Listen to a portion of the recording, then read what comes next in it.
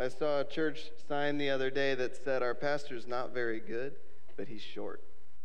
I can promise you at least today that I am not long-winded. If you're new here today, my name is Jeff. I'm actually the worship minister. That's why I was singing a moment ago. Brian, our lead minister, is on vacation, so I get the opportunity to talk to you guys today.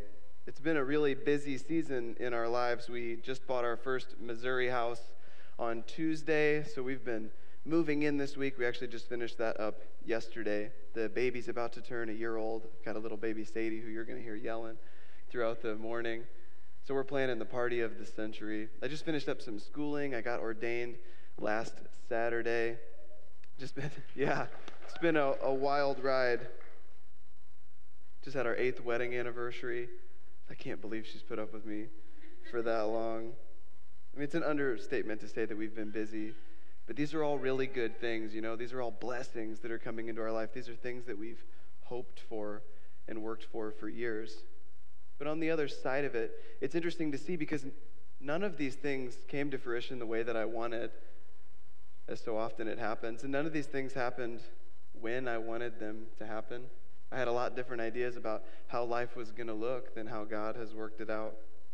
So often it's only through the lens of time that we start to see the hand of God revealed.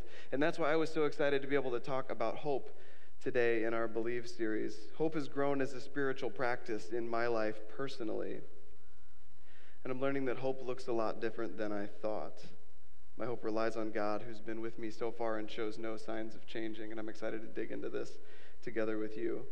First thing I learned is that hope is not optimism. Optimism is psychological, and that means you basically can't change anything, right? When you're optimistic, you can hope, you can want something to happen, but nothing's going to happen. It only works on things like your attitude, things that you can control.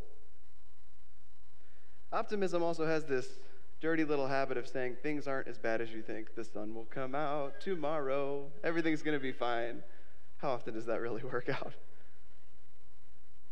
But hope says, yeah, things are bad. Things are really, really bad, but I believe. So today as we talk about hope, I want to talk about this word hope a little bit. Hope is one of those words like love or faith that we've sort of turned into a lot of things and washed a little bit. First hope we're going to talk about is wishful hope. That's what we were talking about a moment ago. That's I hope the light turns green. I hope I win the lottery. Things you have absolutely no control over, but that's usually how we use the word. The second one we're going to call expectant hope. And expectant hope is a little bit better. This would be, I went in the garden, I planted some seeds, I hope they sprout. You have a reason to believe that they may sprout. You did something. It's a little bit better. Doesn't work out for most of us every spring, but we gave it a shot. And the last one we're going to talk about is certain hope. And certain hope is this hope that we see in the Bible. This is the kind of hope that we build a life on. Certain hope doesn't wish. Certain hope is assured. I think of it like skim milk, whole milk, and heavy cream. You know, one is just a watery representation of what it should have been. Whole milk's a little bit better, but then we got heavy cream. It's in a latte, maybe an Americano with a little sugar-free vanilla.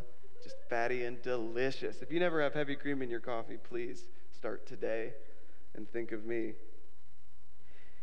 Certain hope is based on the fact that God cannot lie, or you could say that God is self-limiting by his nature. And this is a great reminder that when God says he's going to do something, these things that we're going to look at today, he's going to do it. So when those lies come into your life, when that uncertainty comes into your life, that's not from God. And we can speak against that from what we know to be true. Hebrews 6:19 says, "The certain hope of being saved is a strong and trustworthy anchor for our souls." I love this description of hope as an anchor. What is the purpose of an anchor? Well, we all know, we're familiar with anchors, right? Probably something like this holds your boat in place when you're fishing, taking a nap, so that your boat doesn't float away. But an anchor serves another purpose as well. It adds stability in a storm. It reduces pitch and roll. It grabs on and anchors you down when the storms come. So this is a tiny anchor. There's a big anchor there. Anybody know what this anchor's from? Titanic. This is actually one of the anchors used on the Titanic, and it apparently took 30 horses to move that anchor back in the day. And they're different things, but they're the same thing, right? And so often we try to anchor our lives to things like this when God's made an anchor like this available. You can't imagine trying to anchor a large ship to something like this.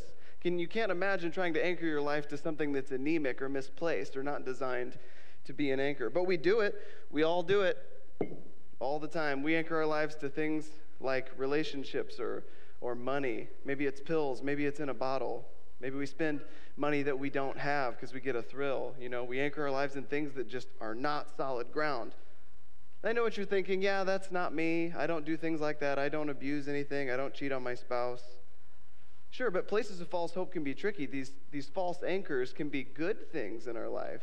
How often do we anchor our hope to our health, that we're never going to get sick, that we're never going to die, that the people in our life are going to stay in our life, that our kids are always going to be okay, that they're always going to stay with us? To our job, that job that you love to wake up and do every day, that's not guaranteed to be there. These things are good things, but inevitably they fail because they were never designed to be an anchor for our life. And we get mad when these things go away, don't we? Why is my health failing? God, why are you doing this? Why is my kid going off the wrong path? Why did I lose my job? But it's not God's job to change our circumstances so we can continue to put our trust in things other than Him. So the key question is, how do I deal with hardships and struggles in life? Because they're going to inevitably happen. These things are going to fail, and we're going to struggle. Well, today I want to look at the promise of hope, this promise of hope that's played out in the Bible, and the promises that I think apply to our lives today. We see in Romans 15:13, "May the God of hope fill you with all joy and peace as you trust in Him, so that you may overflow with hope by the power of the Holy Spirit." I'm going to look at a guy in the Bible named Abraham and see how he discovered that kind of hope. The Bible says, "Against all hope, Abraham in hope believed, and so became the father of many nations. Just as it had been said to him, so shall your offspring be." We'll stop right there for a moment. So if you're not familiar, Abraham is one of the first main characters we see in the Bible, one of the first heavy hitters. He was married to a woman named Sarah, and they had some of those storms and struggles in life. They were uprooted. God had told them to go to another land. So they never really felt like they had a place to call home. And the kicker was they had always wanted kids, and God had promised them a family. He promised them a great nation, but it hadn't happened yet. In Genesis 12, here's the promise. "The Lord had said to Abram, 'Go from your country, your people, and your father's household to the land I will show you. I will make you into a great nation, and I will bless you. I will make your name great, and you will be a blessing.'" So in Genesis, when this promise is made, Abraham, he's still Abram at this time, and he's about 75 years old. So you can imagine, month follows month, year follows year, decade follows decade, and still no kids. If anyone has a reason to be disappointed or hopeless, it's Abram. And still, in Romans 4, "And still against all hope, Abraham in hope believed." What did he believe? Well, simply this, that with God, things work out. That with God, the best is yet to come. That's the essence of hope. It's the confidence that with God, no matter what, things work out according to His will. We see this in verses that we have committed to memory, a lot of us. Jeremiah 29:11 says, "I know the plans I have for you, declares the Lord, plans to prosper you and not to harm you, plans to give you hope in a future." Or in Romans 8:28, "We know that in all things God works for the good of those who love Him, who have been called according to His purpose." We see in those the promise of hope. And having these verses committed to memory is such a beautiful thing because we can speak against that hopelessness when it comes into our lives. That's what Abraham believed, and that's what Abraham discovered. It says, "Without weakening in his faith, he faced the fact that his body was as good as dead since he was about 100 years old, and that Sarah's womb was also dead. Yet he did not waver through unbelief regarding the promise of God."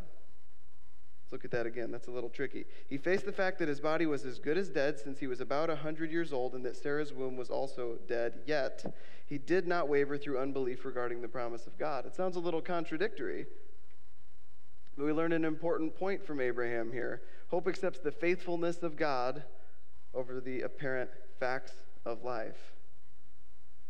He didn't ignore the facts. It says right here that he faced the facts. He faced the facts that they were both basically as good as dead, as old as dirt. But Abraham was convinced that God is the Lord of the facts. In Romans 4:17, we see, as it is written, I have made you the father of many nations in the presence of the God in whom he believed, who gives life to the dead and calls into existence the things that do not exist. He understood that God calls into existence the impossible, that he could raise a nation from bodies that could no longer conceive. And he understood that the facts of life do not determine the will of God. And we're going to write this one down in your bulletin. Instead, the will of God determines the facts of life.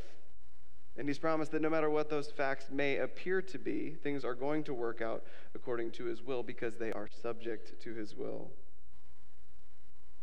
It's a great statement, but what would it look like if we believed that?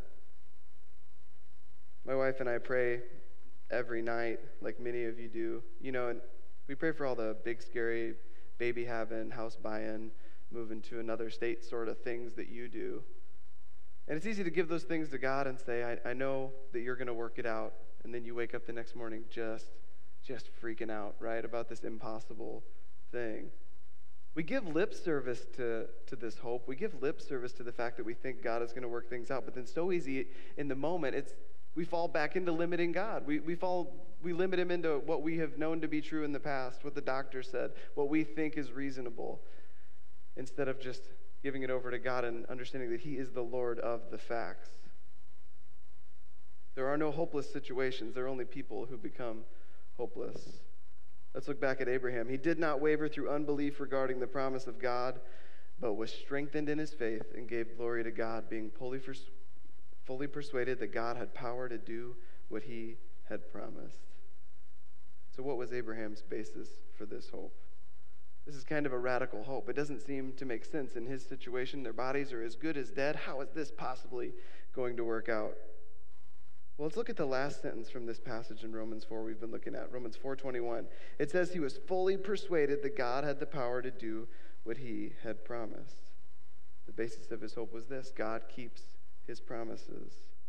We can always have hope because God always keeps his promises. This isn't a pie in the sky, ignore reality, hope things work out sort of thing. This is a hope in the God of hope who always keeps his promises. So what are these promises we keep talking about? We keep saying God keeps his promises. What has he promised us? We know for Abraham it was a great nation, it was children, it was a homeland. But we're talking about you and me, right? What do we do today when we leave? What do we trust in? Well, I think there's 3 promises of God that make him the God of all hope that apply to everyone.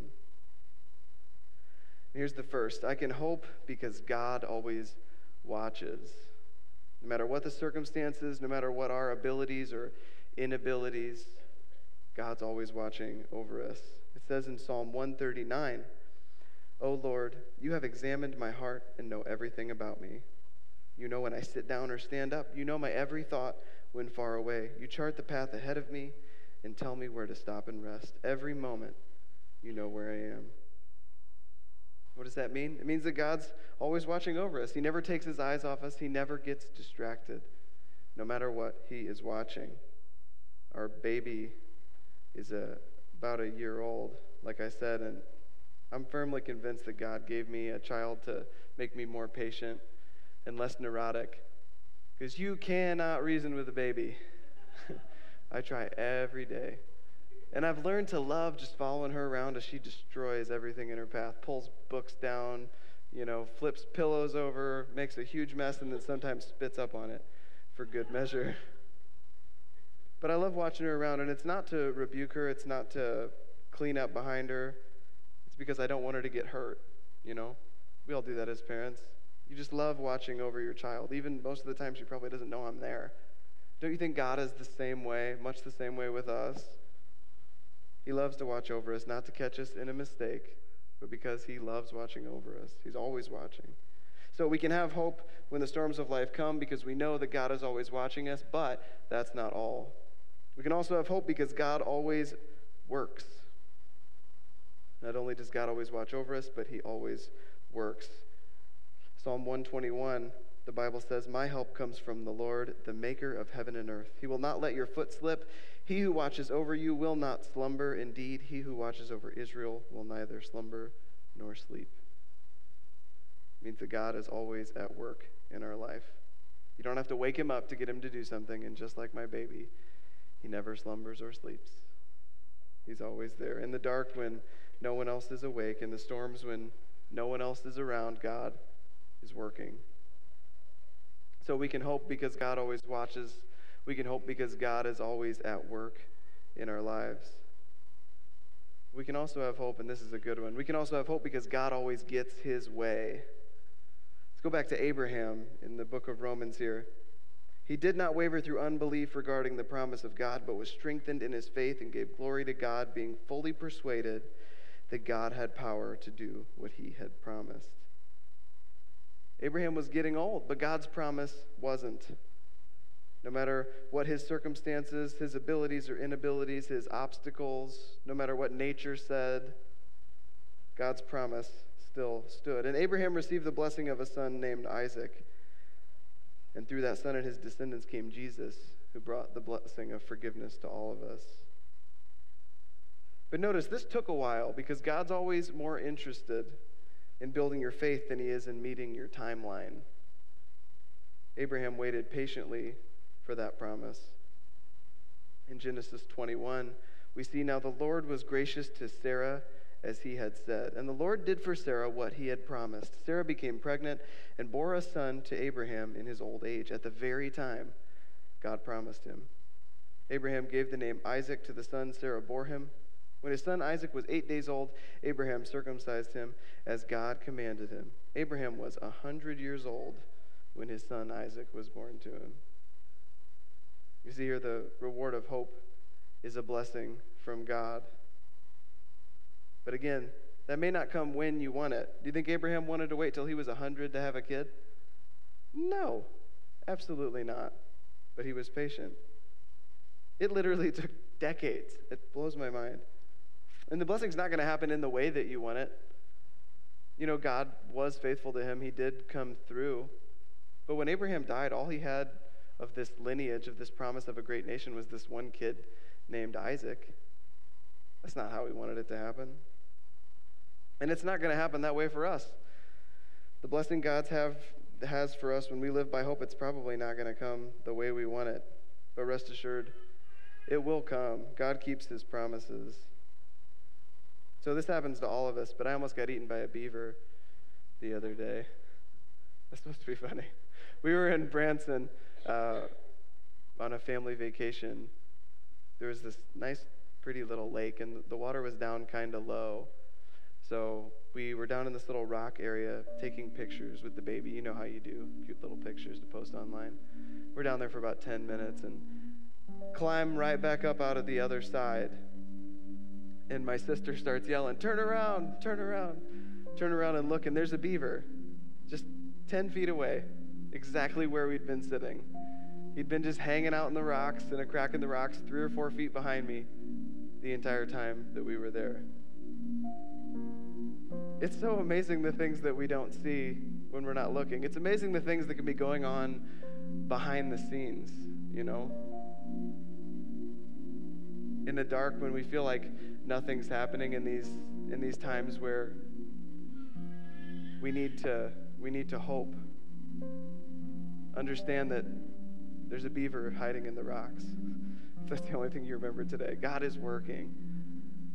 And he's working toward this promise of a future. He's watching over us. He's working in our lives. And he always gets his way.